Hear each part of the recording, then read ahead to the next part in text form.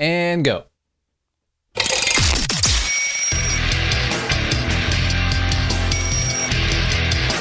This is Good Morning Liberty.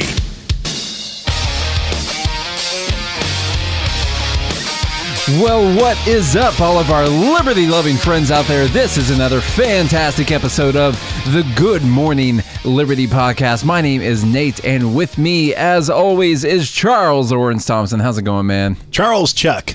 Charles Chuck. Yeah. That's it. Exactly. That's what I like to be known as. Do you like it when I give everyone your full name?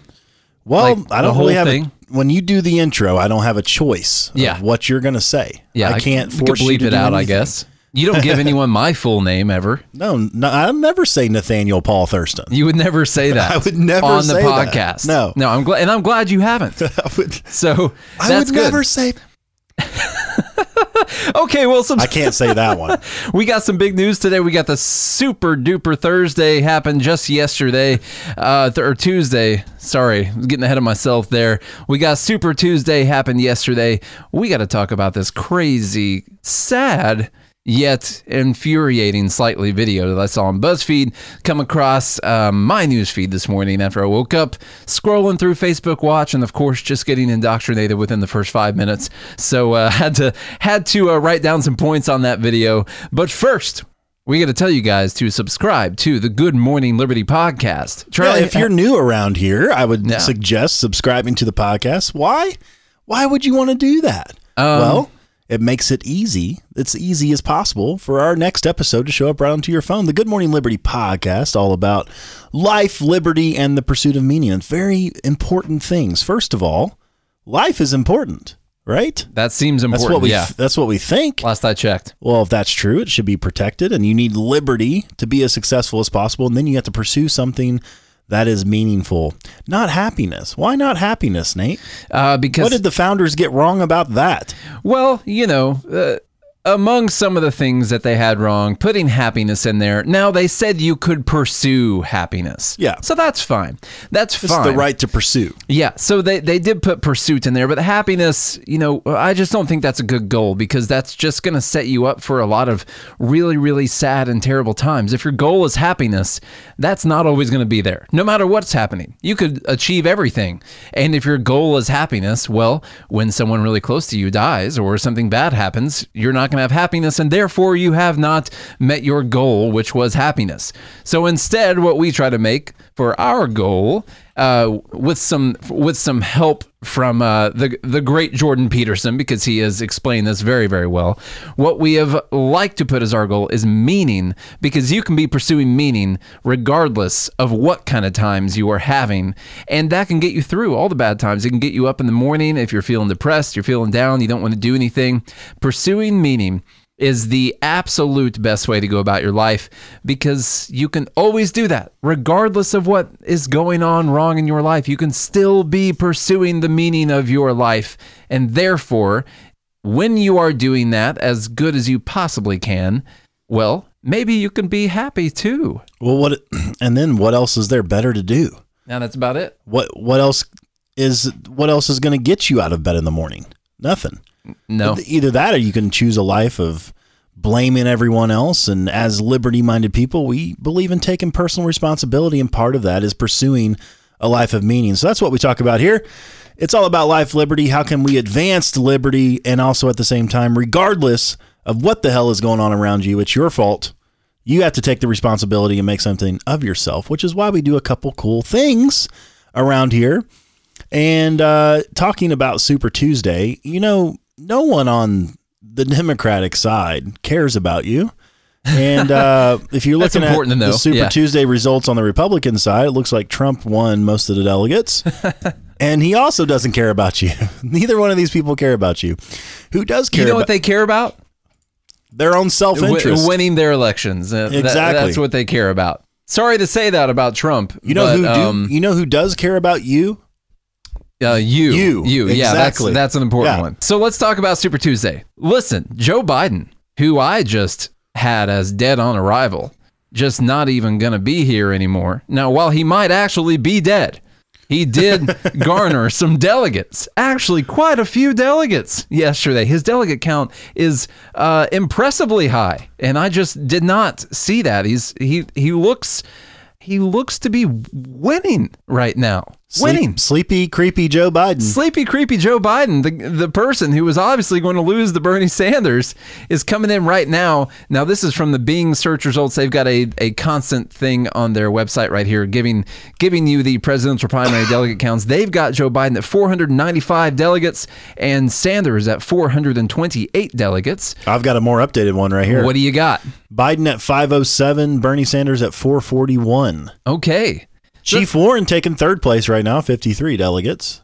You know, she didn't even come in second place in Massachusetts, her home state. It's pretty crazy. I mean, literally, Bloomberg was beating her in all of these states most of the time. I know that they were pretty close a couple times. He's got 50 delegates. He's actually got 50 delegates. He's spent roughly $10 million per delegate so far. And hopefully that's worth it for him. He's going to have to spend a little over $5 billion to overtake Joe Biden right now at that current rate. So, good luck to you, Mr. Bloomberg, I guess. Mini Mike. Man, that video of Trump making fun of him. So funny. Oh, my God. Lord, that was hilarious. If you have not seen it, you have to go look it up because, well, should we describe it for him? Yes, we should.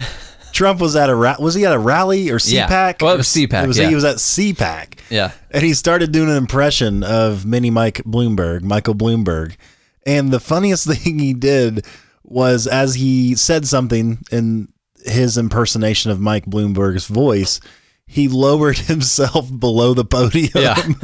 So if you're watching live, he was like, Mini Mike Bloomberg, and he goes down below the things. It was hilarious, and I mean it's childish, but it was funny. It was like he was running a Comedy Central roast of the Democrats, and it was hilarious. This is why no one can beat him. Like when it comes to debating Donald Trump, he's not afraid to say things that you shouldn't really say. Like, remember his best line when he was debating Hillary Clinton in 2016? Like, if I were president, you'd be in jail. Yeah. I remember that. You would be in jail. No normal person would say that running for president. That's not something that a politician says. No, but he did. And that's one of the reasons why he won. There's no way she could compete with that. She tried in the next debate to say something, but there's no way any of them. Joe Biden, if he wins the nomination, Bernie Sanders, it doesn't matter. I think Trump's going to mop the floor. I can imagine Joe Biden trying to have a comeback on one of Trump's put downs. It would just be something like this. All men and women created by you know the thing. And there's just put down on Trump right there. It'd be pretty good. Be pretty hilarious to listen to. You know I'm trying to put you down, Trump. Yeah. You already know. You know the thing. I don't have to say it. So going through all these states real quick, it looks like Biden's going to get Maine, Sanders going to get California, Biden gets Texas, Biden gets North Carolina, Biden gets Virginia, Massachusetts, Minnesota, Sanders gets California, Biden gets Tennessee. Alabama goes for Biden. Biden gets Oklahoma. Biden gets Arkansas. Sanders gets Utah. And Sanders somehow pulled it out in Vermont. I have no idea how he did it. And then I believe it's a nice town. Bloomberg won American Samoa. It is a nice town, by the way. Really, really nice. What's not to like about Vermont in terms of the beauty of it? And what a neat town. What a neat town. That's so pretty neat. Yeah. That's pretty neat. So, now, I have a couple things with this. I was telling people in the pre-show, by the way, if you want to sign up for that, patreon.com/goodmorningliberty. On the pre-show, I was telling some people about what I thought was interesting about these results that are coming in, because every state that Joe Biden has won is all 98, 99, and 100% reporting. Yeah. So it's like, we're done. Delegates are issued. Everybody's finished. Joe Biden wins this state. Here's all the delegates allocated. What's interesting to me is the states that Bernie Sanders has won or is winning, there's not one above 79% right now. They're still having trouble finishing their reporting. So you're saying they're going to find a big bag of Joe Biden votes at the end of the day? I think so. Is that what you think? I think so, because Joe Biden has to come out ahead right now in the delegate count. And I think this is what the DNC has been trying to do all along, because they do not want Bernie Sanders to be the nominee. No, because Trump mops the floor with Bernie Sanders in the general election. Yes. No contest. He would be worse against Trump than Biden would, although Biden's still not going to be able to do anything. No. It reminds me of like Mitt Romney running against Obama. Yeah. You know, like Not it just close. wasn't even close. Yeah. And so, but you look at some of these states, California, Bernie Sanders has won California, so he's that far ahead. He's ahead by almost 10 points. So they've called that race with 79% reporting. However, they haven't fully reported it, and they haven't fully given out all the delegates. They've only given out just over half of the 1,415 delegates available. Now, why would they do something like that? Colorado's the same, by the way.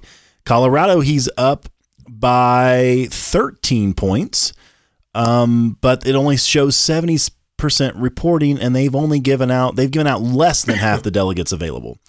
Maine is a very tight race. Biden has about a 1 point lead with 91% reporting, so they're not calling that one yet. And what's some other ones that Bernie Sanders won here? Utah, only 73% reporting. And so it's just very interesting to me how all of the states that Joe Biden won, they're all good. 100% reporting. Yeah. No issues found so far. Bernie's not coming back in those states. No.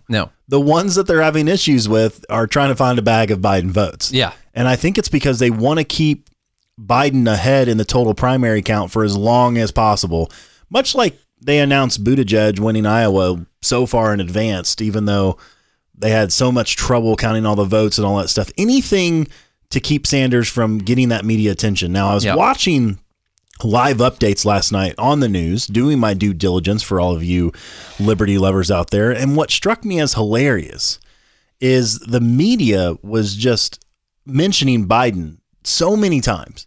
And they were already talking about Biden facing Trump. That's what they were already talking about. This was on Fox News. I switched to CNN, MSNBC. I went to all the major news outlets, and just to see what the conversation was like. And they had Republicans and Democrats both. And the whole conversation shifted to Biden versus Trump. Yeah. No one was talking about Sanders and being in second place or anything like that. I think Sanders was mentioned like a total of 4 times in like the 2 hours that I watched. It shifted back to like 2016 levels all of a sudden. Right. Yeah. It was so crazy to me. And see, this is the narrative. Now, we got a great question in on our Facebook. So if you guys want to go follow us on Facebook, you can do that. You can hit us up, message us on there, Instagram, anywhere. We're all over the place. And we like to interact with all of y'all. So if we don't get back to your message right away, it doesn't mean that we're not going to answer. It just may take us a little while. But this coming from Helen, she said, will DNC support of Joe Biden work as a reverse psychology to give Sanders a nomination? And I feel like that's a very interesting point. Oh, Mike Bloomberg dropped out. Yeah, I just saw that. Yeah. He's already endorsed Biden, and he said he's going to help fund Biden also. Well, here you go. So there you go. Anything to beat Sanders. Yep. And yeah. So this is what's going to happen. It's not, I think that's a fair point, but I don't think it would work. I don't think it's working. I think what the DNC is doing is doing what they know America wants, which is a moderate candidate that actually has a slim chance of beating Trump. Yeah. Versus a severely progressive socialist communist candidate in Bernie Sanders and getting destroyed. Yeah, who I will say, if I've said it a few times before, if Sanders is the nominee, I think he wins 5 states. I think that's what he wins. He wins your obvious progressive states. He wins Vermont, New York, California, Illinois, and maybe another progressive state. But I don't think Bernie just automatically gets all those people who have their unions and all that like he thinks he's going to. You know, the unions are already, here's one thing we know about people in unions. They're already in a union, and they've already got their good union health care. They've already got their union that's already pushing their wages and is locked in their job regardless of their performance. So they've already got all of that. And they don't like the idea that their health care plan is going to be taken away and they're going to be subjected to whatever the government plan is. I don't think they're going to like that. So this obvious thing that Bernie's for the unions, it's just not going to play. Well, and he lost a key swing state, I thought, which is Minnesota. Yeah. You know, you would think that Bernie Sanders would have to win Minnesota. The other problem is Pennsylvania is that's Joe Biden's home state, right? Pennsylvania. So Biden's probably going to win that one, which is another. Is that where he's from? I think so. Those type of swing states that Trump ended up winning that could go either way, that have a lot of manufacturing jobs and unions and things like that. Bernie Sanders lost by over 9 points in Minnesota with 100% reporting. So that's not good. Yeah. Considering those types of workers and who the workers are behind. He was officially candidate in Delaware, is where he comes from, but he is from Pennsylvania. Okay, yeah. That's what I thought. I thought he was from there, but he wasn't. He was a candidate in Delaware. Yeah. But from Pennsylvania, so I think he still has a lot of pull there. But that's a very important state, and you'll see Sanders is going to stay in the race. There's no doubt about that. And there's some very key elections coming up. Illinois is a big one. Florida is a big one. New York is a big one. But I just don't see how Sanders now overcomes it. And I don't think that it's going to work as reverse psychology, because you have to remember, even among, there's a lot of independents that go and still vote, and they can vote either way, right? You just pull a ballot, whatever ballot you tell them you want. Right. Yeah. Right. And so if they're going as an independent and they're going to go vote for a Democrat, they're going to vote middle of the road. It's maybe like, 10 or 15% of the registered Democrats, which are 29%, to only 10 or 15% are actually going to go for somebody as far left and socialist, in my mind, as Sanders. Yeah, if they're going to go for someone who is that socialist, they're not an independent. That's right. So they're classified incorrectly if that's what they're going to go for. And these aren't stupid people. Like, the people running the DNC aren't dumb. Yeah. They know this. They understand this. An election is a game of numbers. And just like you can somewhat get the margins correct, you can predict the stock market, and you can kind of predict the stock market because it's based on human emotion. It's the same thing with elections. This is why if you understand stock charts, you understand life. Yeah. You understand human emotions and the trends that you see. Yeah. Now, it's not an exact science. You can't predict it exactly. However, when it comes down to elections, they know based on a margin. It's rough. It's what is the margin? You need 6% or 8%? You need to win 6%. 6%. It's roughly the margin of 6% that you need to win people over. And so they know this. Like, they know that 91% of Ford F-150 truck owners vote Republican.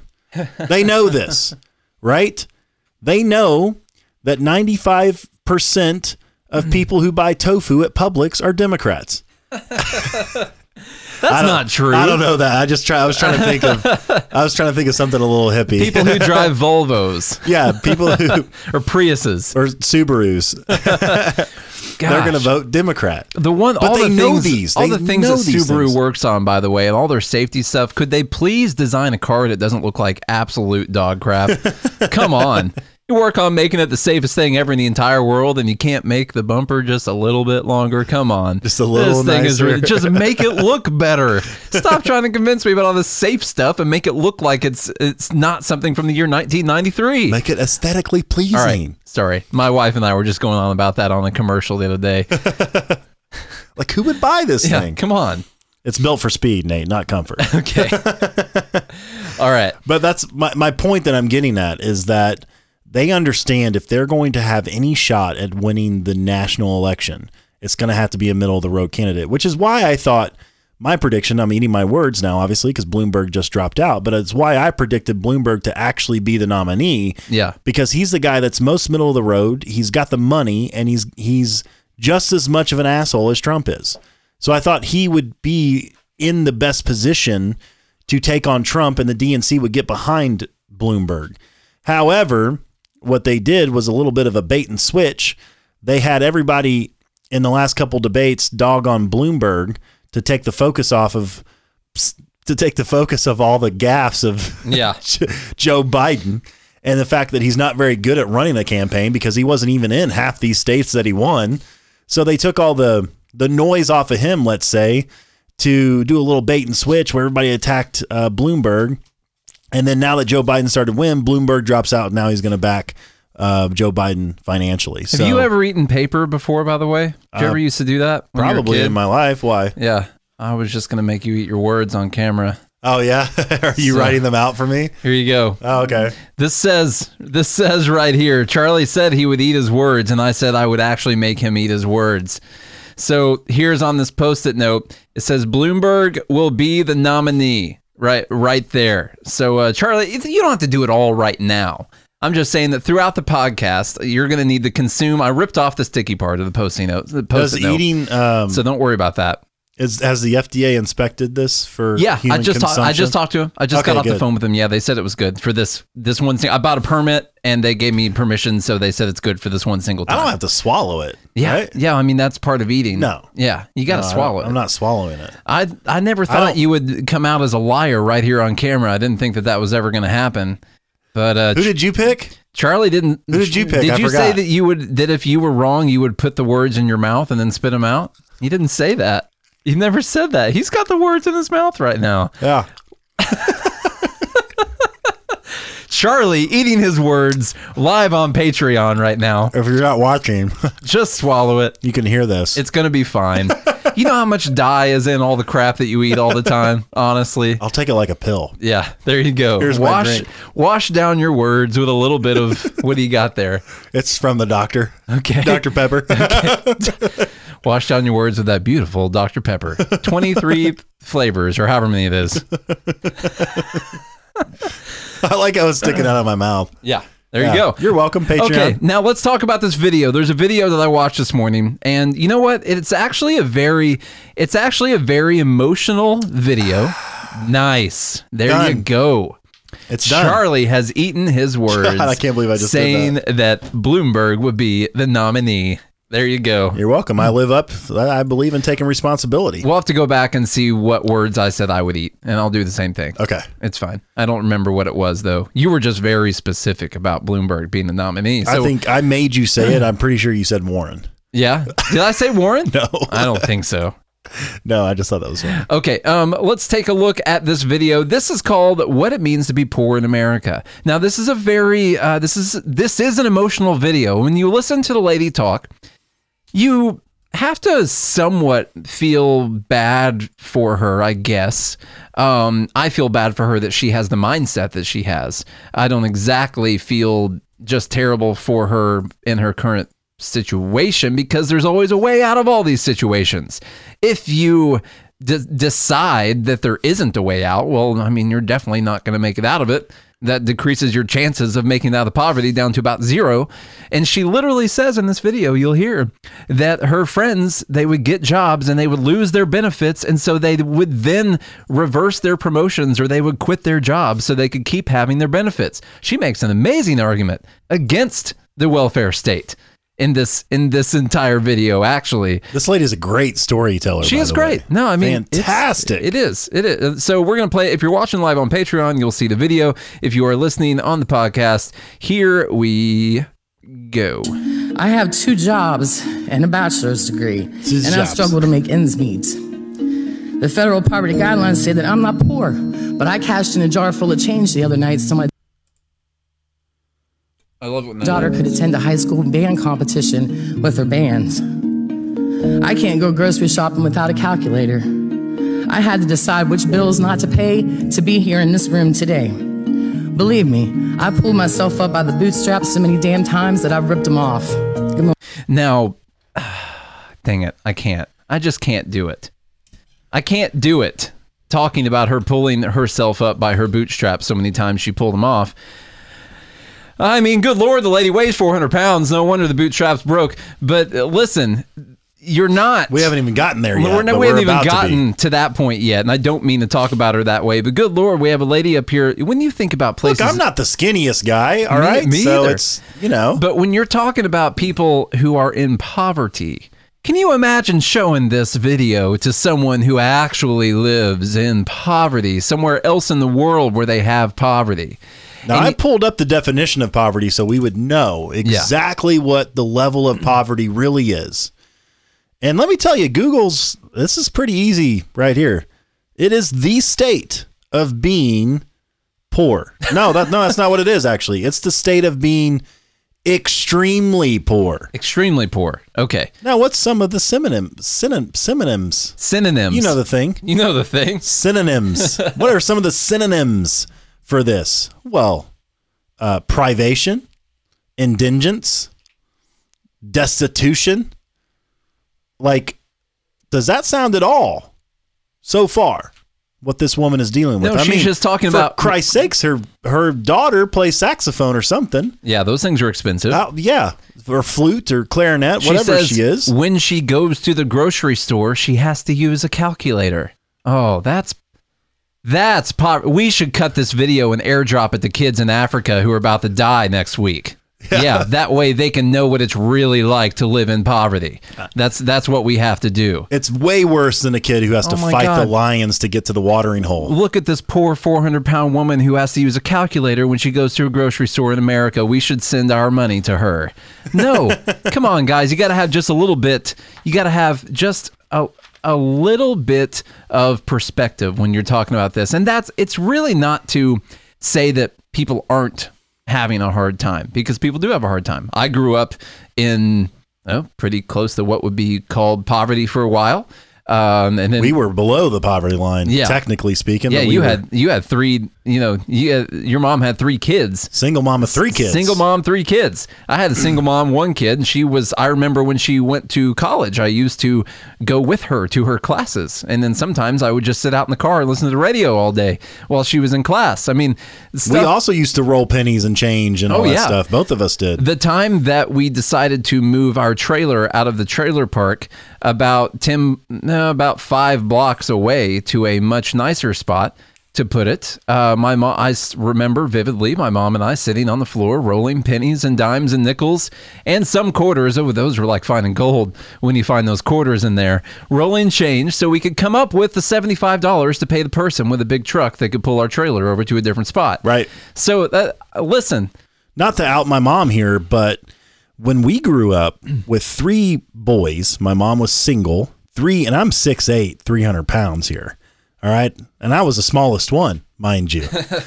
And so we went through about 5 gallons of milk a week.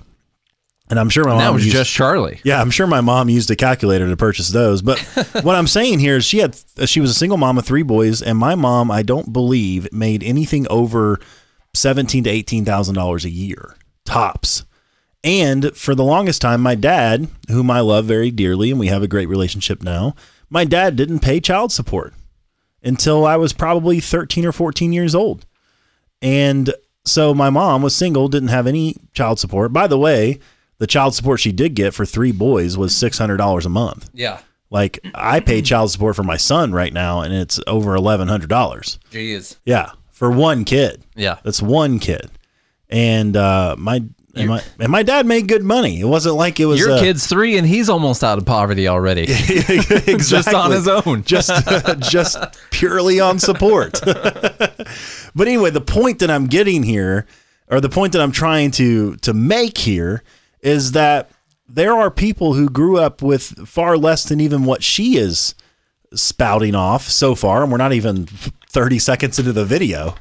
And you can make the case that it doesn't mean that you're extremely poor. Yeah. There's this perception of poverty in America that is so wrong compared to the rest of the world, and not even only that, but compared to the rest of history. Well, by the way, her calculator is probably on her $1,200 iPhone, more than likely. She gets into this later, but she did some research on Google. Well, how did she get to Google?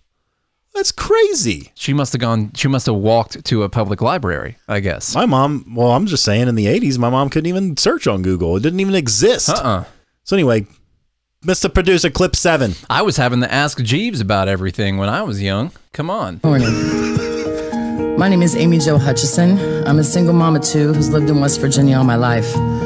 Today I'm here to help you better understand poverty, because poverty is my lived experience. And I'm also here to acknowledge the biased beliefs that poor people are lazy and the poverty is their fault. But how do I make you understand things like working full-time for $10 an hour is only about $19,000 a year, even though it's well above the federal minimum wage of $7.25 an hour? I want to tell you about a single mom. By the way, why stop at $10 an hour? Why have you capped yourself on that? There's a real shortage here of value in your production if you've said, I'm only ever going to make $10 an hour. People who make $10 an hour, listen, you're going to struggle for the rest of your life. Okay? That's all you ever make. Guess what? If they raise the minimum wage to $15 an hour, you're going to struggle for the rest of your life. If you are always making the minimum amount that your business will pay you, whether it's forced by the government or it's the business and that's the lowest they pay, you're going to struggle because prices will adjust. And anytime you are in the bracket of people that is making the minimum amount of money that is legally allowed for people to make, you're going to struggle. Regardless, your goal should not be to try and get more money from other people. It should be to figure out why you're only worth $10 an hour. That should be the first thing that you do. But that's the problem with her mindset. Her mindset is not, let's spend all this time making myself more valuable. That's not what she's doing. She's spending all this time coming up with this speech and coming up with, Google and stuff on how to complain properly about what it's like to be poor. How to complain in the most compelling way. Yeah. And that's the problem. That's the problem with the mindset. It's not even just your life. Like, how about making your kids' life better? This is how evolution takes place, folks. This is how it works. Like maybe, for instance, my mom, we grew up poor my whole life, and then my mom at 52 years old started her own business. I helped her do it. And you're never too old or too late to increase your value. To other people. And if you are a parent and you are struggling, because we struggled, it's not like it's easy living paycheck to paycheck. I've mentioned several times on the show, our treat once a week was to go to McDonald's when my mom had an extra $20, which happened most Sundays, but there were Sundays where it didn't happen. And it sucks not being able to get the nice things that other people have, or, we wore hand-me-down clothes my whole life or whatever. But you also have to think, how does this change over time? Will my kid's life be better than mine? And subsequently, will their kid's life be better than theirs? Yeah. And so far, that's how it's worked out for us. And that's how it works out for millions of people. Yeah. You keep over generations, increasing the wealth of your family and the community around you, and eventually everyone gets above the poverty line. Instead of focusing on who is to blame, why it's not my fault, you should take responsibility for that and try to improve your situation and your family's situation so that in years to come, they're not struggling paycheck to paycheck. We've asked before, if you look at the people who are rich or the people who are well off right now, and you trace it back, not everyone's on the same time frame. Not everyone's on the same time scale. They're going to be wealthy at different times. Maybe your parents are poor and then you're going to be wealthy. When you look at a wealthy person, maybe they inherited it from their parents. Maybe they made it themselves, whatever. We'll trace it back to their parents, or maybe it was from their grandparents. What did their parents or their grandparents do to set their future generations up for a better life? Were their parents and grandparents spending all of their time complaining about poverty in America? Is that what they were doing? And that's how they set you up for a really nice life? No, that's how you set people up for being in poverty. That's how you set them up. And they're always going to be in poverty. Actually, she wants to raise the poverty line. That way more people are technically impoverished in the U.S. and they can all be on benefits. So let's see what else. Roll the tape. Roll tape. Mom I met who was working at a gas station. She was promoted to manager, and within 30 days, she had to report her new income to DHHR. Within 60 days, her rent bumped from $475 to $950 a month. She lost her SNAP benefits and her family's health insurance.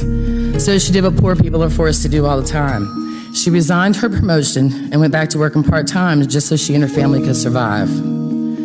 Another single mom I know encouraged her kids to get jobs. There's one more. For her DHR review, she had to claim their income as well. She lost her SNAP benefits and her insurance, so she weaned herself off of her blood pressure medicines because she, working full-time in a bank and part-time at a shop on the weekends, couldn't afford to buy them. Okay, so the point Charlie wants to make about the fact that this person was working at a gas station and they got a promotion. And that promotion pushed them above the threshold to be able to receive all their SNAP benefits. So what did they do? What did they do when all of a sudden they lost their benefits because they were making more money? Did they say, well, you know what? I need to make even more money. Or I need to find a way to save this money now that I'm outside of poverty and I need to be able to pay for all these things. Is that what the person did? No. Resign their position. She gave back her promotion and voluntarily went back to the lower wage. That way she could still be qualified for her SNAP benefits and any of her welfare benefits that she was taking. Why?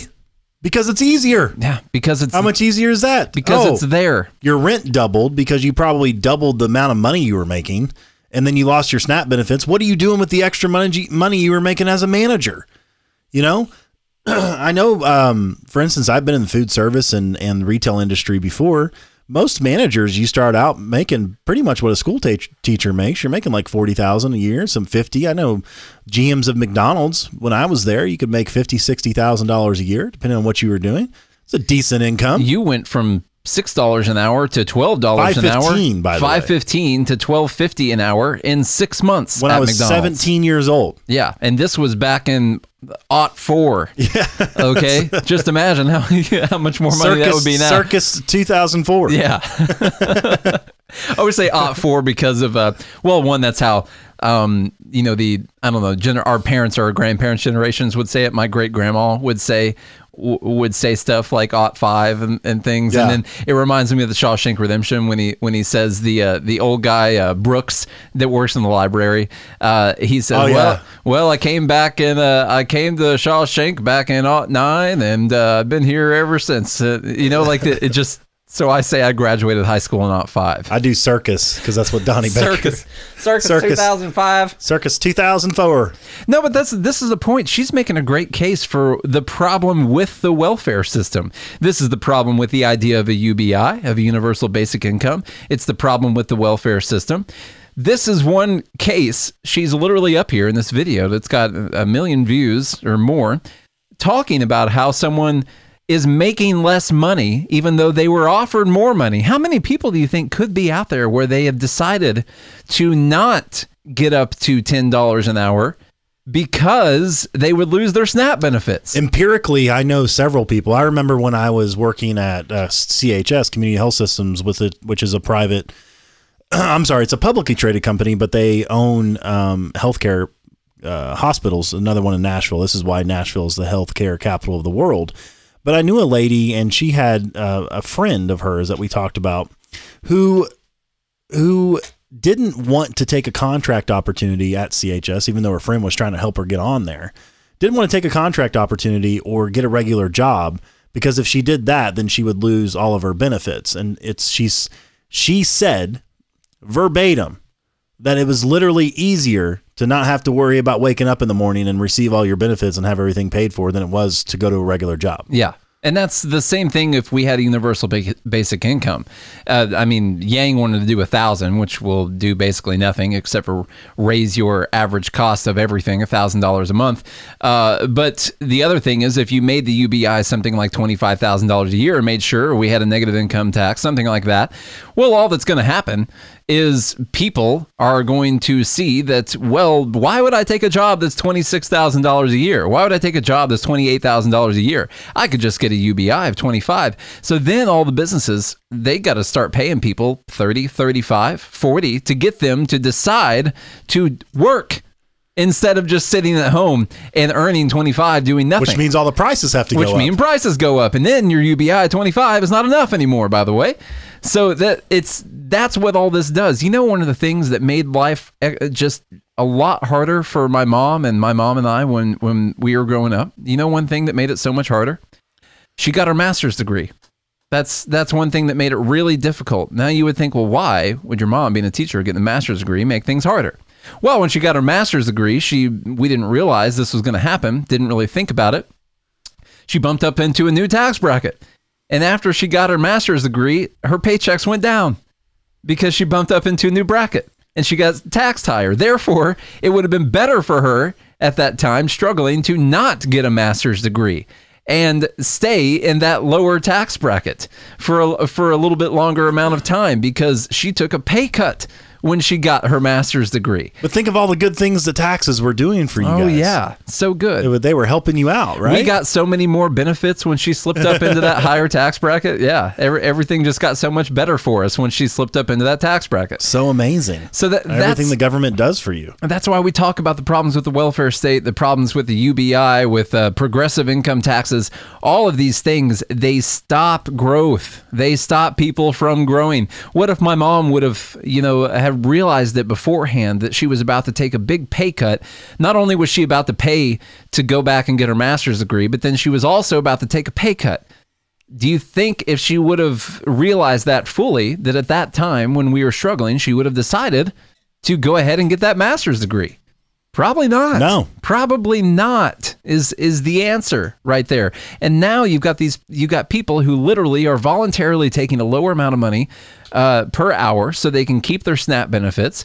And you've got people who literally will decide to not work because it's easier to not work and still get all that same welfare than it is to work and potentially make the same amount of money or just a little bit more than what you would be making from the welfare. It stops people from growing. It stops them from increasing their capital from being more valuable in society. And now that this woman did not take the manager promotion, she can never get regional manager or anything else to keep increasing her salary and her pay and get out of poverty. And this is what happened. This is why when you look at the last 50 years of Democratic policies, let's say progressive policies, they're the policies that are actually holding people back. You obviously we want to help people who are not in good situations, and that's why we believe in private charity. However, these policies just create this cycle where you're not dying. However, you can never get ahead because the choice to get ahead isn't worth it. Yeah, it's not worth it. Whereas if we didn't have welfare and we didn't have these benefits for people to fall back on, when your back's up against the wall, you'd have to figure it out, man. Yeah. Or what are you going to do? What are you going to do when you have to figure That's the thing. It out? When you don't have the safety net, your mindset automatically has to go to, I need to become as valuable as I possibly can so I can survive. That is not the mindset that you have when you have the safety net. The safety net says, well, I don't want to get too valuable or I'm going to end up not being able to get as much free money. So you just got to ask yourself, what is setting up the best possible society and what's setting up the best possible future for everyone's children? What is it? It's not this. It's not this whatsoever. All right, let's go back to just a little bit more of this Clip video. 9. Let's go. Eventually, the girls quit their jobs because their part-time fast food income was literally killing their mother. You see, the thing is, children aren't going to escape poverty as long as they're relying on a head household. It was poor. Poverty rolls off the backs of parents right onto the shoulders of our children, despite how... Not true. Charlie, what's it like living in poverty? Well, it's just awful, man. Yeah, it's terrible, isn't it? I can't get ahead. The poverty line is too high. Yeah. That's the too low. Too low. That's the problem. You weren't able to get ahead. There's no way that children are going to get ahead if they're living with a head of household who's poor. It's just not possible, is it? No, there's no way. No, can't do it. That's why I'm still in poverty. That's why you're still in poverty right now. That's why I'm still in poverty right now. Absolutely. That's why my child support payment is $1,100 a month. That's why my mom was in poverty. Her whole she did. She went to school. She got herself a nice income, and she was a teacher for a long time. You can get out of poverty.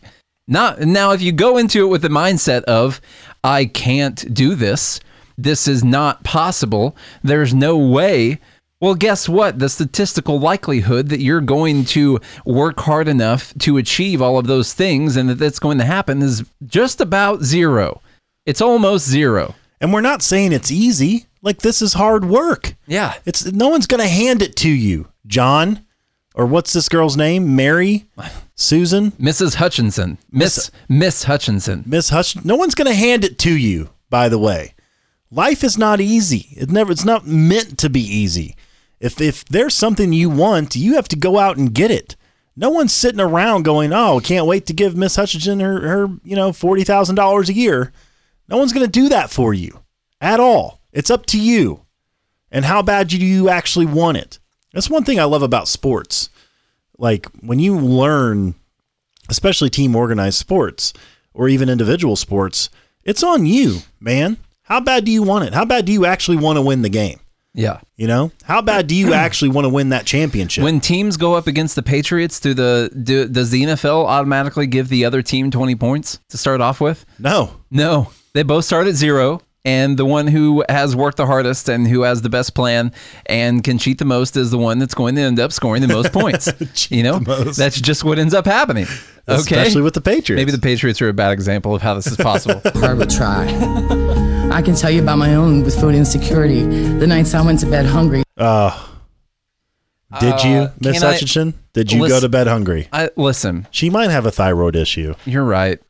I can't. I'm going to make this statement, and I'm going to make it very clear. I am not of... I don't believe in judging people unless they make a claim. Unless they make a claim, then you subject yourself to judgment. Yeah. And you made a claim, Miss Hutchinson, that you are poor and that you spent many a nights going to bed hungry, when in fact you didn't. Now, how do I know this? Because you're way overweight. And if anybody out there, if you're overweight, you're not poor. Yeah. You're not. You don't live in poverty. Now, she doesn't have that thing that the kids in Africa have where their stomachs stick out really far. You know, when they're poor. That's not what she has. What she has... I can't even see any of her bones. What she has is she has consumed way more calories than she needed to consume. And the problem is, like you said, I don't want to judge her about that. People are overweight. I'm not in the best physical shape. I've wanted to lose weight for a long time. Charlie's severely overweight. And there's... Yeah, severely. Charlie's severely overweight. But the problem is, here she is on camera in front of Congress talking about how she had food insecurity and the nights that she went to bed hungry. And she's talking about what it's like to actually be poor in America. And she's probably 5'2" and weighs over 300 pounds. And I'm sorry. Listen, if that's offensive. But if you're going to sit up there and talk about going to bed hungry and food insecurity, you better damn well be a little bit skinny, or at least in normal, like, physical shape that someone would not classify as obese. You better actually be hungry. Like, literally.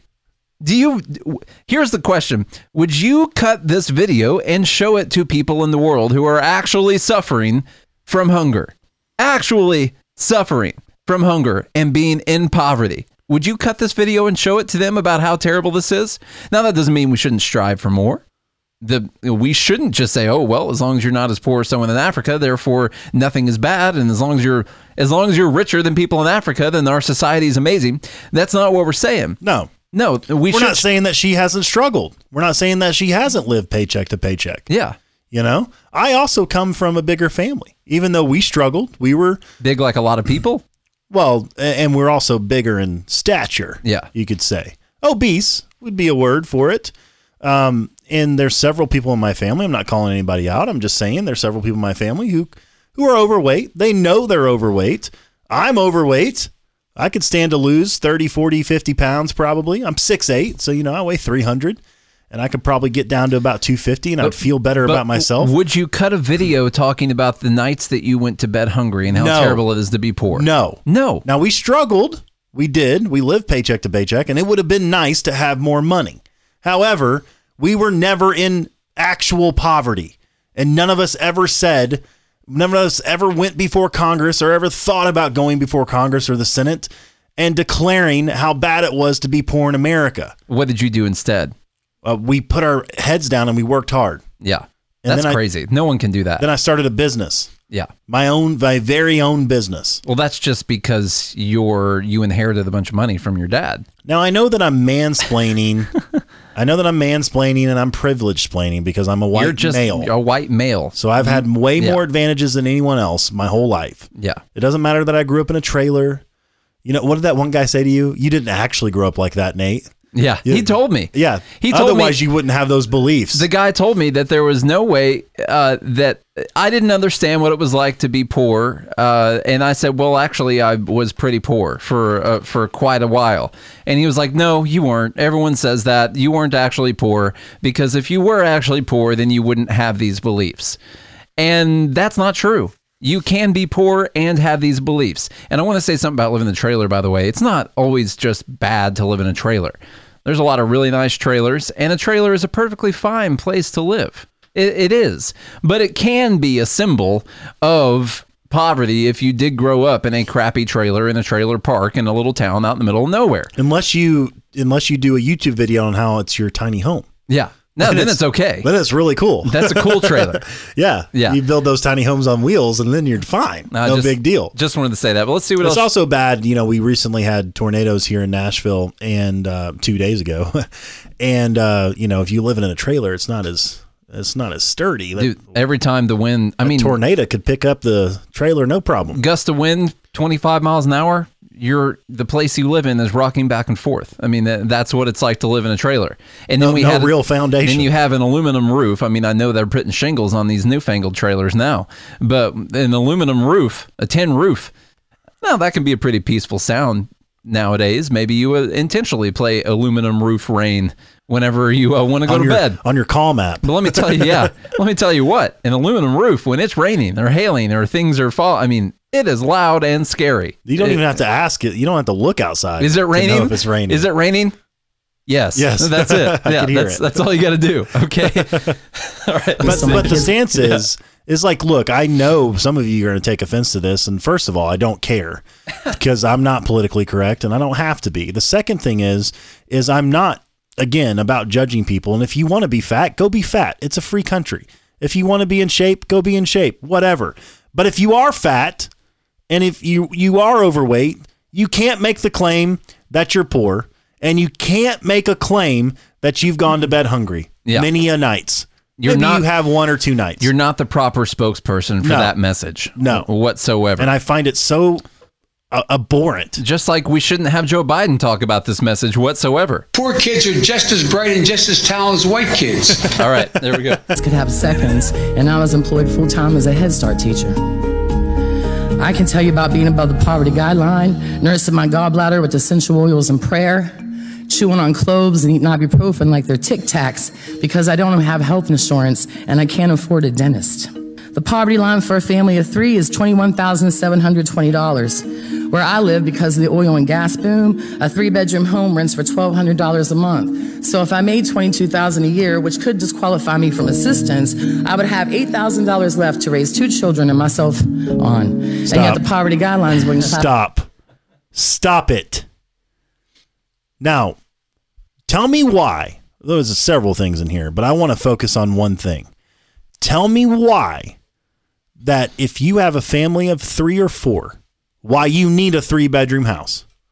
You don't need that. You remember like back in how many rooms did you have? We had 2. We had 2 bedrooms. We had 2. I shared a room with my brother and my other trailer, my much far nicer double wide trailer that I lived in with my dad. I shared the room with my brother when my sister was born.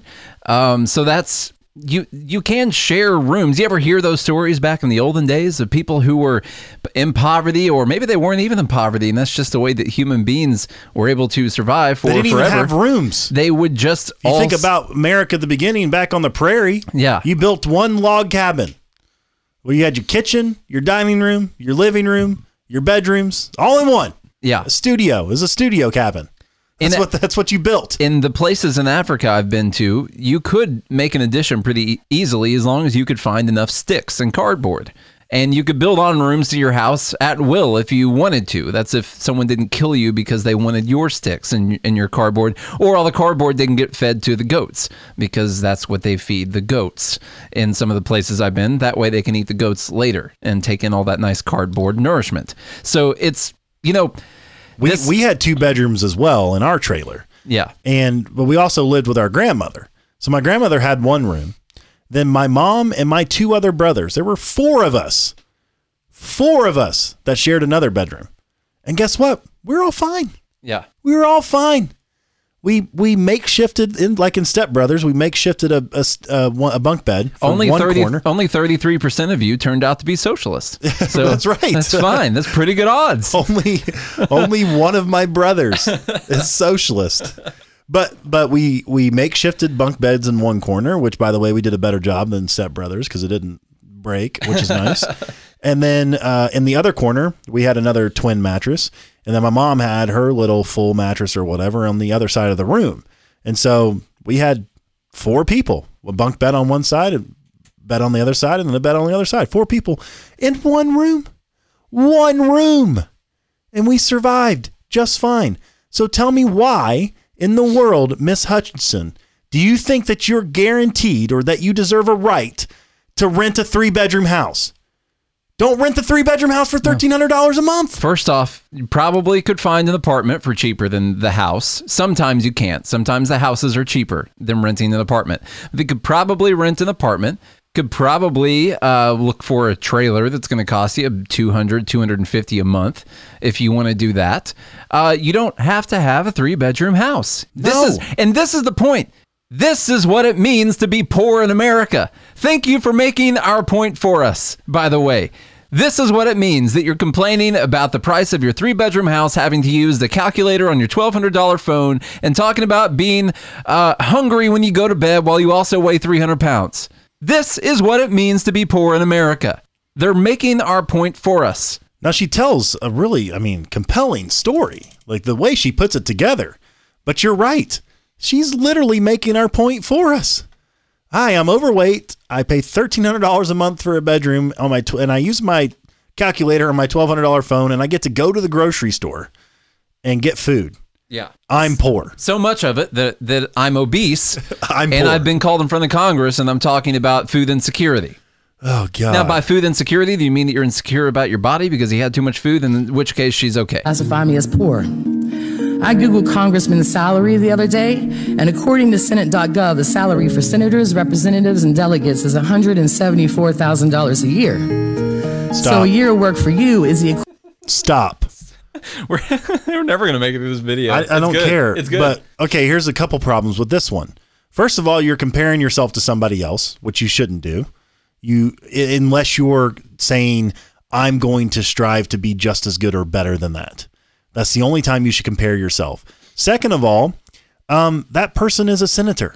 Now, look, I think people in public service should take the least amount of money possible from other people. Milton Friedman made a pretty compelling argument for why they should all get paid $1 million a year.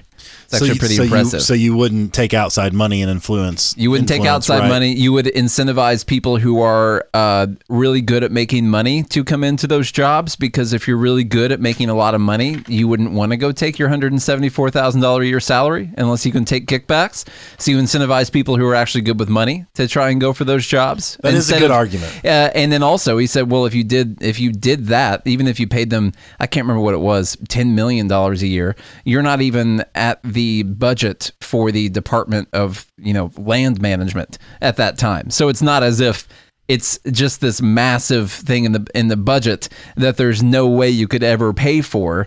It would still be less than some of our lowest paid departments that we have in the budget. So there's an argument to be made for even paying them more. I'm not saying that's what we should do. Obviously, they were supposed to be in session for like 2 weeks out of the year. Everyone was supposed to get in their horse and buggy and ride over to Washington, D.C. If they made it there alive, then they would take votes and things and vote on the one or two things, make sure that the government was not tyrannical, and then they would go back to their farm. And that's what they were supposed to do. But that's not what they do now. Now it's a full-time job, and you have to have a house there, and you got to live there. You got to live somewhere else. You got to fly back and forth all the time. Yeah, you have to. You have to, because if you don't, you'll miss like 600 votes. So you've got to be there as much as possible. And that was not the idea behind what it was to be a member of Congress in the first place. So that's the first point I was making, which you kind of lambasted, which is fine. There's just more than ways. But the point I was making is don't compare yourself to who someone else is today. Like, compare yourself to who you were yesterday. This is a Jordan Peterson rule, but it's a good rule. And it's something that people have talked about. Rule number 4, I think. People have talked about for thousands of years, is compare yourself to who you were yesterday and just make a small improvement to you, not to somebody else. But second thing is, that Senate job is open every 6 years, Miss Hutchinson, and your congressman's job's open every 2 years, or congresswoman. You can run for it too. Go make your 174 or 215 or whatever it is. No one's stopping you from running for that job, Miss Hutchinson. I mean, if she no worked, one's stopping you from making $1 million. she worked wherever it was. She's a teacher's aide or teaching at Head Start, something like that. I mean, good Lord, we let bartenders in there now, you know? So anyone can do it. You don't even have to be smart. You don't even have to be able to make any good points ever one time in your entire life, and you could still do the job. So the idea that she can't do this, I mean, she's decided that she can't do it. There's a congressman who thinks that an island could tip over, by the way. Hank Johnson from Georgia, I think. Hank Johnson, who is still in Congress, by the way. Been there for 70, 80 years now. Was actually afraid. Yeah, it's pretty crazy. Did my phone just ring through the podcast? It sure did, man. Yeah, that's weird. I have my phone on silent. Huh. How about that? So, yeah, we got a congressman. And who's that idiot from California? Which one? What's her name? Feinstein? No, she's one of them. But the other one who, oh man, she's the head of the financial committee. Is that not Feinstein? Oh, I know who you're talking about. Yeah. The black lady from California. The one who. She also sounds like she's stroking out all the time. The one who was questioning Maxine Waters. The one who was questioning the people who run all of the big banks on why they charge so much for student loans. And she had to find out in that congressional hearing that they don't give student loans because the government took over the student loan process in 2010. Yeah. So she like went through each member and she was like, Mr. Person who runs this bank. And he's like, we don't give student loans. All right. Well, when the government took over the student loan process in 2010, we stopped making student loans. So she just had to be educated by those people. And these are the people that are out there in Congress. So this lady deciding that she's only going to make her $10 an hour or whatever it is that she does make now. They'll let anybody in, Miss Hutchinson. Yeah, that's her decision. They'll let anybody in. Yeah. Go campaign, go knock on some doors, do the actual hard work it takes to get elected, and you can make your 174 a year. Yeah. And then you'll be fine. But not only that, there are so many jobs out there that pay you over $100,000. Go get the skills and do it. Go get it. Do it. You know the thing? You know it. Equivalent of almost 4 years of work for me, and I'm $24,000 above the federal poverty guidelines definition of poor. It would take 9 people working full-time for a year at $10 an hour to match y'all's salary. Actually, she's up here talking about this while she's also just mentioned that she was able to work her way out of poverty and was able to now be $24,000 above the poverty line. $24,000 above the poverty line, which means she's making what is that $43,000 a year is what she's making, while also giving a speech about how it's impossible to get out of poverty. You just can't make this stuff up. I also read that each senator has authorized $40,000 for state office furniture and furnishings, and this amount is increased each year to reflect inflation. That $40,000 a year for furniture is $360 more than the federal poverty guidelines for a family of 7. And yet here I am, begging you on behalf of the 15 million children living in poverty in the United States, on behalf of the 1 in 3 kids under the age of 5, and nearly 100,000 children in my state of West Virginia living in poverty, to not change anything about these federal poverty guidelines until you can make them relevant and reflect what poverty really looks like today. You have a $40,000. Let's make the poverty line reflect what poverty actually looks like today. Yeah. Why don't we do that? Why don't we lower it to $2 a day? How about we do that? If you make less than $700 a year, then you're in poverty. $720 a day, $730 a year, then you're in poverty. Why don't we go ahead and move that line to what poverty looks like today? Because what poverty looks like today, unless she just thinks that Americans are better than everyone else in the entire world, and we deserve inherently, because we are Americans, we deserve more than other human beings. And therefore, if we aren't making $19,000, then we have to be in poverty. But someone in another country is making $2 a day, $720 a year, well, then that's poverty for them. But that's not poverty for me, because I'm an American. No, that's not going to work. And now she's talking about this $40,000 furniture allotment. We're going to kill this argument here in just a second, but she's going to go on about it for another 20 or 30 minutes. Let's see. For furniture allotment, West Virginia has a median income of $43,000 and some change. People are working full time and are hungry. Kids are about to be kicked off the free and reduced lunch rolls because of changes y'all want to make to SNAP. The changes for SNAP do not affect people who have dependents. Yep. If you have kids, the changes that have been proposed for SNAP do not affect that. Need not apply. That does not apply.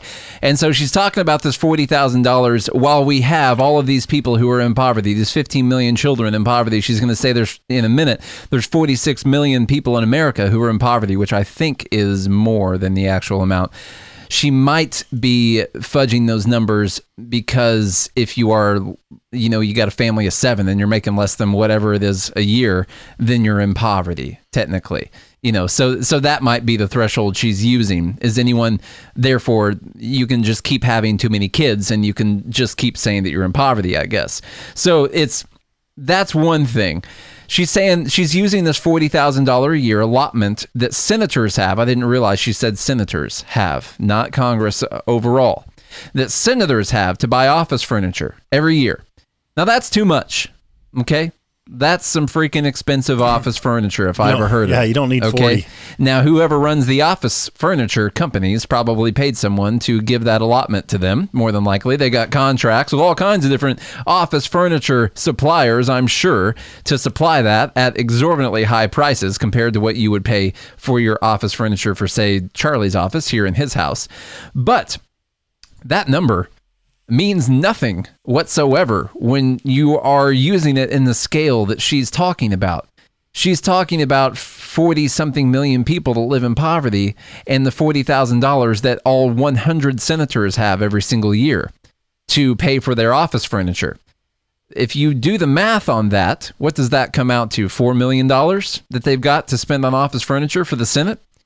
So 100, let's take away the office furniture allotment for all 100 senators. There.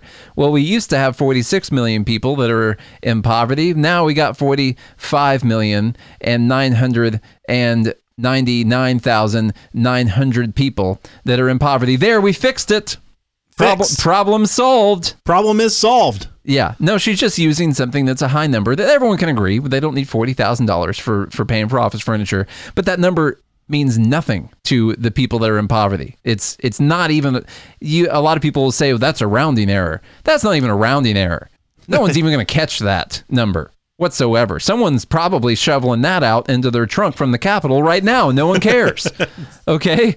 Like, that's not an error. That's too small amount of money. And it means nothing towards helping the 40 million people that are living in poverty whatsoever, unless you want to give each one of them in poverty. Living in poverty. Unless you want to give each one of them 10 cents from that furniture allotment, then I guess maybe it makes sense if that's what she's calling for. If you want to give each one of them 10 cents extra per year. That's the thing. These numbers, they just don't add up, man. It's one thing I like about Rand Paul is he returns most of that $40,000 every year because he doesn't need new office furniture every year. Of his total, you get a more budget that's not even office furniture. You get all kinds of other budget expenses too, travel and per diems and all kinds of stuff like that. And he returns a lot of it. I think he returned like over $100,000 one year back to the U.S. So they could set it on fire somewhere. So you do have people like that. But let's see what else she got. But no, 62% of West Virginia SNAP recipients are families with children. The very same children who cannot take a part-time job because their parents will die without insurance. People are working full-time in this country for very little money. They're not poor enough to get help. They don't make enough to get by. They're working while they're rationing their insulin, and they're skipping their meds because they can't afford food. Now, why don't those people have insurance, Charlie? Why is insurance so unaffordable? Well, I thought the Affordable Care Act was going to fix that. Well, now, obviously, the prices, all these people have saved $2,500 a year on their insurance, of course, thanks to Obamacare, but they still can't afford it. No, that's not what actually happened. On average, the price went up here's the all their predictions. It's not that they don't hit the entire projection. Like Obama said, you'd save $2,500 a year on your insurance by switching the government. Like that's switching the government. That's what he said in 15 minutes or less. And it's not as if they're saving 1,000 now. And he said 2,500, but they're only saving 1,000. We were off by 65%. No, the price went up, not down. Up by an average of what, $2,000, right? It's $1,000 for private if you're buying it yourself. $4,000 if your employer is buying it. Jesus. Yeah. So it wasn't just a little bit wrong. No, it was the opposite direction. Yeah. Just like when he said that having the government take over the student loan industry would save the taxpayers $60 billion. Not only did they only save $40 billion. No, that's not what happened. Actually, the cost of college is like doubled since then. Okay? Students are now $1.3 trillion in student loan debt. It's insane. 1.6. It's actually it's pretty big. 1.6 is going up as we speak. It's at 1.7. Holy crap. Let's get a good quote on this. No, their projections are so far off. And she's talking about how this lady couldn't afford health care. She couldn't afford health insurance, so she's not getting the things that she needs. Why don't we talk about what could actually lower the price of health insurance, since that's what she's talking about? She can't afford insurance. What could actually lower the price of insurance? Is it limiting the market? Is it making sure that people only have a few options? Is that what would lower the price of insurance? What can you personally do to lower the cost of insurance? Would you personally do? How about not be fat? That's one thing, Miss Hutchinson. You're costing everyone money. Yeah. The number one killer is heart disease. You know what adds to heart disease? Obesity. Yeah. It does. I'm not saying if you're in shape that you can't get heart disease. However, like one thing you can personally do as a solution, if you actually believe in lowering the cost of healthcare, is stop being so overweight. Yeah. And get in shape. Eat better. That way you're not a major expense on the insurance companies, because all they're doing is hedging risk, and you're the risk.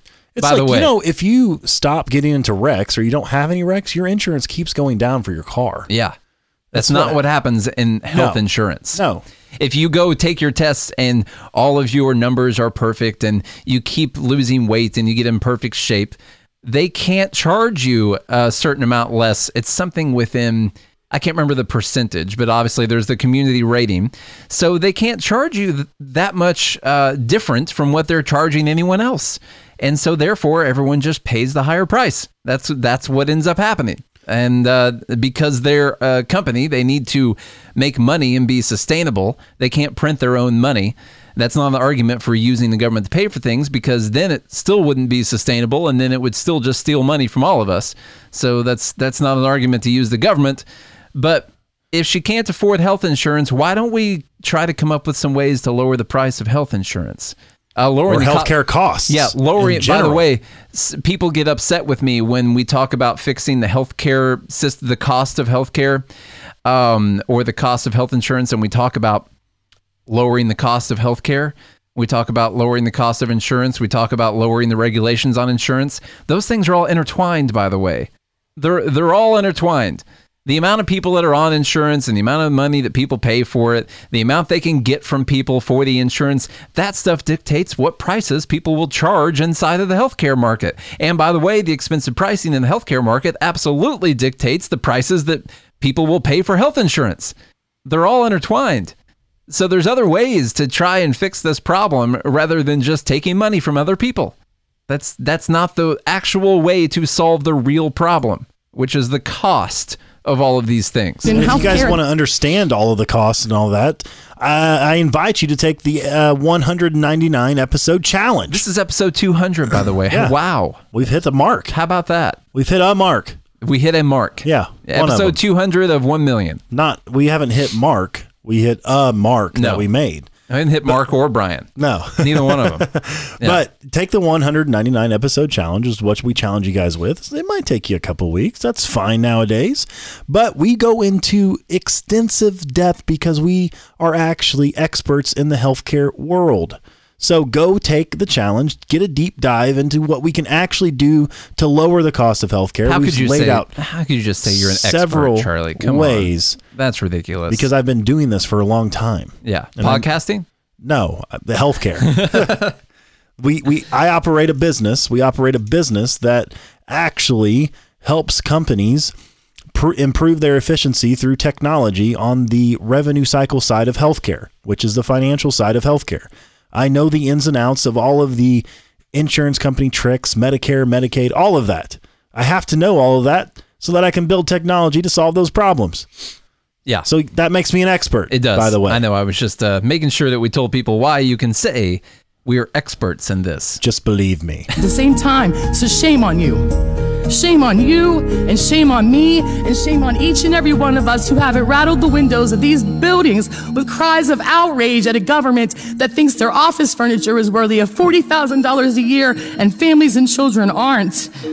I'm not asking you to apologize for your privilege, but I'm asking you to see past it. There are 46 million Americans living in poverty, doing the best they know how with what they have, and we, in defense of children and families, cannot accept anything less from our very own government.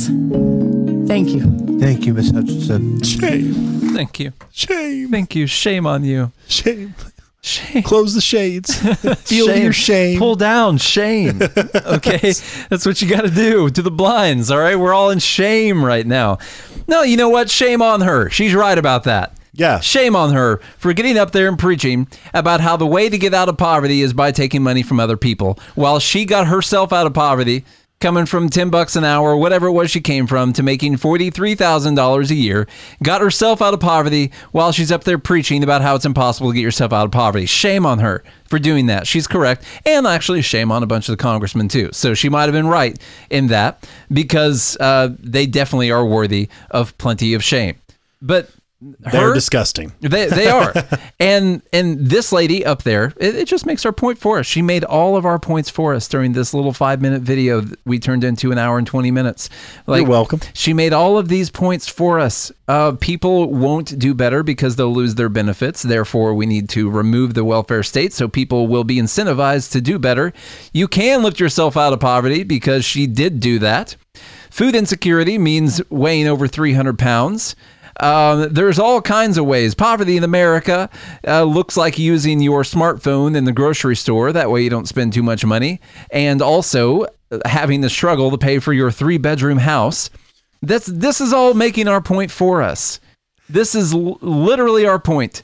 We've got to have a little bit of perspective on this and a little bit of gratitude for how amazing it is to live in this country and to be crying in front of our congressmen about how you only make $43,000 a year, and about how people live in poverty, and what that means is that they struggle to pay for the 3-bedroom house. You know what's really funny? I just thought of. No, I don't. I still don't even live in a 3-bedroom house. You don't. I don't even have a house. I haven't bought a house yet. And the reason for that is because I've taken my money and I've put it elsewhere. Now, look, we started looking at houses. I would like to buy a house one day. But I still rent a townhome, by the way. Our studio is inside. It's a 3-bedroom townhome. It's not a bad little spot. However, instead of paying extra in mortgage and things like that right now, even though I make really good money, I'll just say it, I make good money. I'm not poor anymore. Way far away from poor, actually. All of that money gets reinvested back into what we do every single day.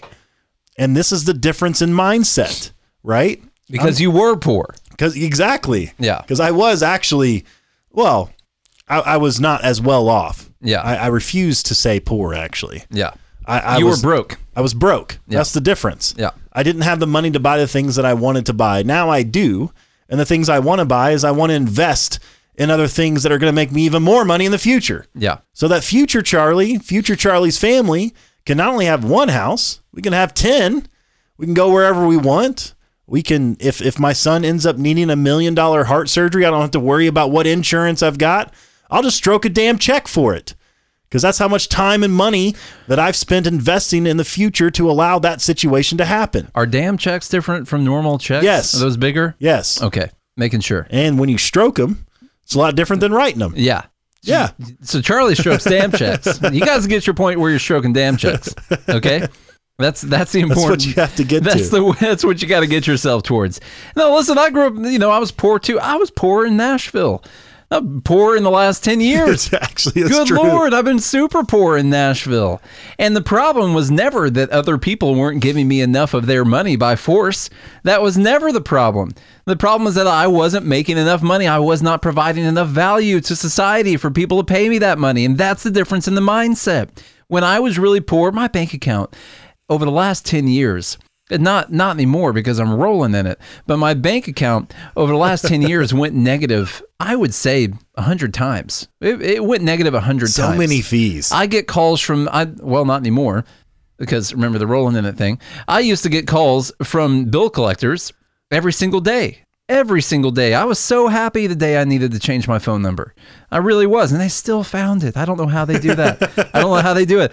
But the mindset is the difference, because my mindset was never that this was impossible. I need other people who are doing really well to give me their money, and that's the only way I'm ever going to make it. You didn't blame anyone else. Never blamed anyone besides myself, ever. The entire time, I blamed myself, and I figured out what I could do to make more money. I wanted to save up money to day trade. We're still in a trade right now, by the way. It's still going well. We took profit again, and we're still letting some other shares ride right now. So that's good. I wanted to save up money to day trade.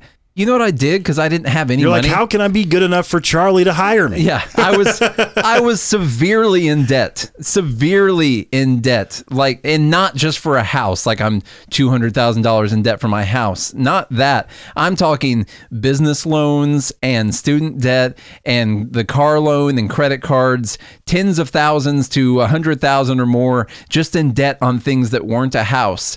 And I wanted to start an account with $30,000 in it to day trade. That was the goal. So a friend and I were like, what can we do? We started a business. We just started taking jobs. We started working on people's houses, turned that into a company where we started flipping houses in Nashville. We worked so hard trying to pay off all of those debts and save up a lot of money that in the process of doing that, we flipped 215 houses in Nashville. That's a ridiculous number. You're not the smartest guy either. I'm not smart. Not even close. No. Neither am I. We're fairly smart. I'm just saying it's possible to do, and you don't have to be some intelligent whiz with an engineering degree to learn how to flip houses. Look at the work I was literally. This is no offense to people who do this, because we've got to have people who do this thing for a living. But the work I was doing is predominantly done by people who didn't even finish high school, and I was able to pay off all my debt. And I was able to save up a bunch of money to start day trading. Like, you can do it. We were making good money, and I chose to only live on $7.25 an hour so I could save up the rest of it. And so I only paid myself a little over $7 an hour for years. And the rest of it was getting saved up and getting put towards debt. You can do this. This is a mindset problem. This is not a problem with the rich, with the wealthy, even with the government. This is not even a problem with all that. It's a problem with people's mindsets. It's a problem with people like this girl going up in front of Congress and telling everyone that it's not possible to get yourself out of poverty. And that if you grew up poor, then your kids are going to be poor. And she's up there telling people this. And there's Facebook pages reposting this video to millions of people. And there's millions of people, because this is the message that they want to hear, that completely agree with it, because it tells them that nothing is their fault. So they want to hear it. And they love it, because it takes the blame off of them and it makes them feel better. It gives them someone to be upset with that's not themselves. And so they like it. They love this message. And the problem is the mindset of this message. Nothing else.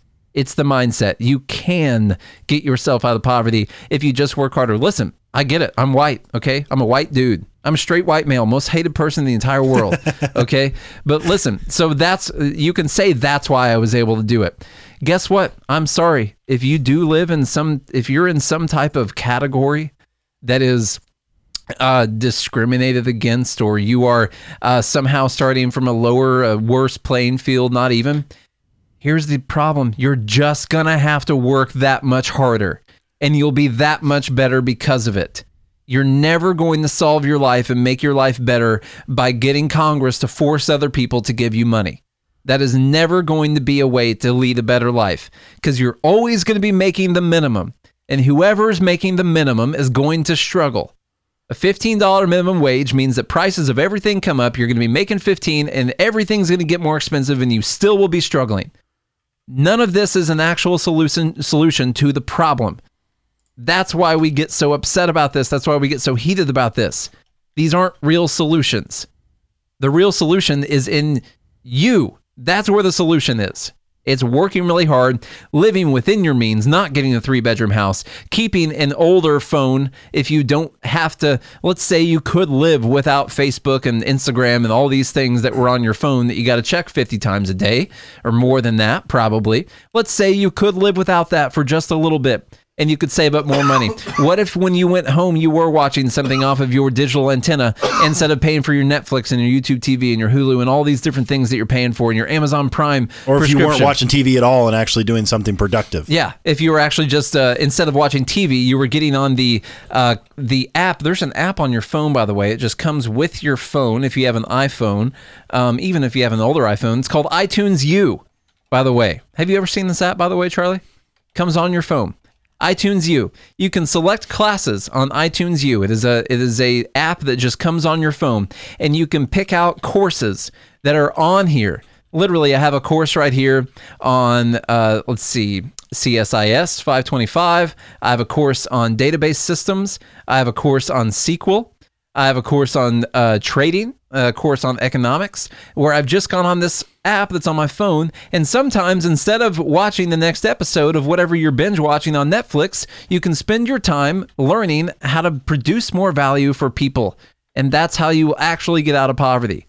Because for you to get more, you're gonna have to be more valuable to other people so they will freely give you their money. And that is the game. That's the goal. I'm sorry. That is what the actual goal is. Human beings, we need to not starve to death. We need to have some type, a little bit of shelter and a little bit of water. And that's it. Everything else is on you. Every single other thing is on you. All the extras that you want, other than food, water, and shelter. And it doesn't even have to be the world's nicest shelter in the entire world that ever existed. All those things are what you have to actually pay for. Everything else that you've decided you're going to pay for because you have to have them, you don't need to complain about them because they're not things that human beings have to have yet. You're not in that time frame yet. I remember being in a conversation with someone that said, well, to have a job, you have to have a car. And if you have a car, you have to have insurance and you have to have a phone so you can do interviews and do all this stuff. It's like, no, you don't. You don't need any of that. Haven't you guys seen the stories on Facebook where people were walking 5, 7, 10 miles to work every single day? There was a guy up in northern state that was walking like 15 miles a day to get to work. And the boss, the business ended up like buying him a car. Yeah, or there you something go. Like Look that. at that. Yeah. But that guy was actually willing to put in the work. The guy said, I've got to go to work. This is where I got a job. I don't have a car. Guess what? I'm going to walk there. That is completely within the capability of a human being as long as you've got your legs still and you can actually do that. Hey, maybe you'll lose some weight in the process. Okay, but there are ways to actually do this, and they're not easy. They're not easy. And don't tell me about the 1% of people who have issues. There are people who have issues that need help, yes. But that 1% argument doesn't work for the rest of the 99% of you. Yeah. Because most of you can walk.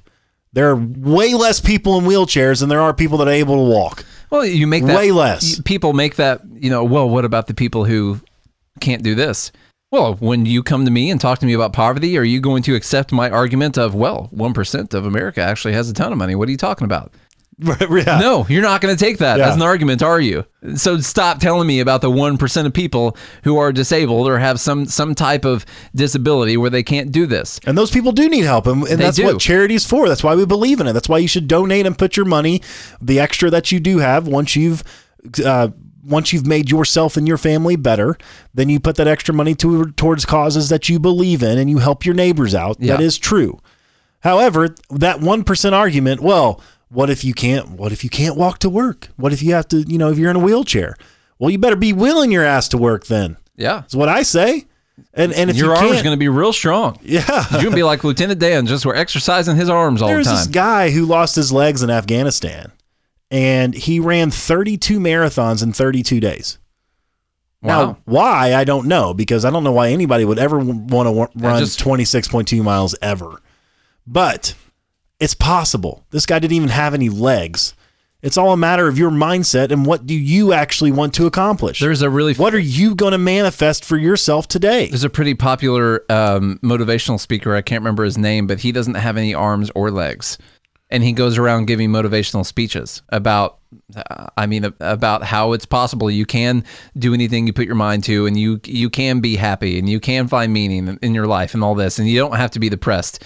Who better to take that message from a guy who doesn't have any arms or legs? Literally, nearly worst case scenario for a human being. It's a good thing he still had a mouth so he could speak. He could still talk. Now, if he lost that, I don't know. Look at Stephen Hawking. Yeah. Guy couldn't talk anymore. They developed, computer things where he could basically read his mind. You know the thing. All men and women created by go. You know the thing. I'm glad that you got that on cue. I laugh every time I hear that. I can't not laugh at that. It's so good. All men and women are created, and you go around. You know the thing. So good. I guess, did he not want to say endowed by their creator? Is that what he? I don't think he knew what was next. I don't think. Yeah. Dude, yesterday's episode, you got to go back and listen to that if you haven't heard it already, because The Campaign, and Will Ferrell's trying to say the Lord's Prayer. That's what it reminds me of every single time. I wonder if Trump is going to bring that up in the national election during a debate. Yeah. I wish he would. That'd be so funny. As it is on Earth. Our Father, Art. In a helicopter. So in good. a helicopter. All right, guys. So that's our podcast for today. We made it through that video. Just 1 hour and 35 minutes. No big deal whatsoever. Thank you for listening to the podcast. Make sure you subscribe. That way you can get our new episodes that we release every single day of the week when we want to. You can get your daily fill of life, liberty, and the pursuit of meaning. And if you are interested in that day trading class, well, we haven't told you the website yet, because guess what? We offered an early bird special to people that sent us an email, and those people are joining the class right now, and they are early birds. And you know what they say? A penny saved is a early bird. So that's the old saying, that the old Vietnamese proverb that we've heard plenty of times. And so those people are joining the class next week. We are going to tell you guys about how to get in on this class, how to learn how to read a stock chart, start a brokerage platform, enter in trades, get out of trades, all of these different things, and what the strategies are that we use every day. The strategy we're using right now, because we're still in a trade right now. I'm looking at it. It's going really well. It's going. Now, we don't have a ton of shares on this stock.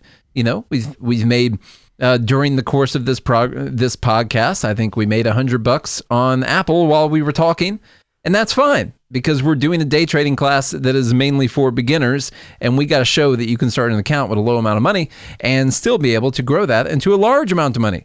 So, hey, stay tuned. We're going to be telling you guys about that class. Early birds, getting those pennies. Look for the email in your inbox. We have sent you the link to the class. Go join while the discount is still available for the next week. And then, find us on Patreon. Get on there. There's people watching us live on Patreon right now. Even the lowest tier subscription, you know the thing, even the lowest tier subscription, you get to watch us live on Patreon every single day. So you could actually see, you remember way back when in this podcast, when you ate your words? That was today. Yeah, that happened. Actually, yeah. You ate your words today. I'm feeling a little sick. People on Patreon got to actually see that happen live. So if you want to see Charlie eating paper live, then go to patreon.com/goodmorningliberty and give money towards a good cause. We're just fighting for liberty. That's all. Just the liberty and freedom of 7.7 billion people. Nothing other than that. That's all we're fighting for. So I guess if you don't want to put any of your money where your mouth is towards that message, I get it. It's only fighting for the well-being of the entire world. That's not a big deal. But hey, we'll put money towards advertisements, things that you care about. We have an ad going towards the healthcare system, which is what one patron asked for, and we have an ad going towards gun control, anti-gun control, which is what another Pro 2A, which is what another patron asked for. So you can get on there and we will run the ads. You get all kinds of cool freebies that you have to pay for. So go to patreon.com/goodmorningliberty. And you're listening to this episode and you're sitting there thinking to yourself, like, what can I do? I believe in this message. I believe in what we're talking about. What can I do? Well, the number one thing you can do, which I mentioned earlier when it came to healthcare, is you can be the example. That's one thing you can do in your life. This day trading class is one way to do that. Being a Patreon subscriber is one way to do that. Sharing the show is a free way to do that. That one's actually free to share it with somebody. The other one that's actually free too is to leave us a rating and review. It costs you nothing. Takes you 15, 20 seconds to leave a rating and review. That's it. Takes you 30 seconds to share the show. Tell a friend about it. And if you guys do all of that, you are one step closer to advancing liberty, which is what we're all about. This is how we make the change. The change starts with you. And so you have to be improving your own life. You have to be improving your own mindset. And send Nate an email, nate@goodmorningliberty.us. And that way you can get on the list for when we actually release the trading class to everyone next week. Make sure you're on that list so you know. And if you guys do all that, we'll be back again tomorrow to do this all over again. I hope you guys have a good day and a good morning, Libertas. Poor kids are just as bright and just as talented as white kids.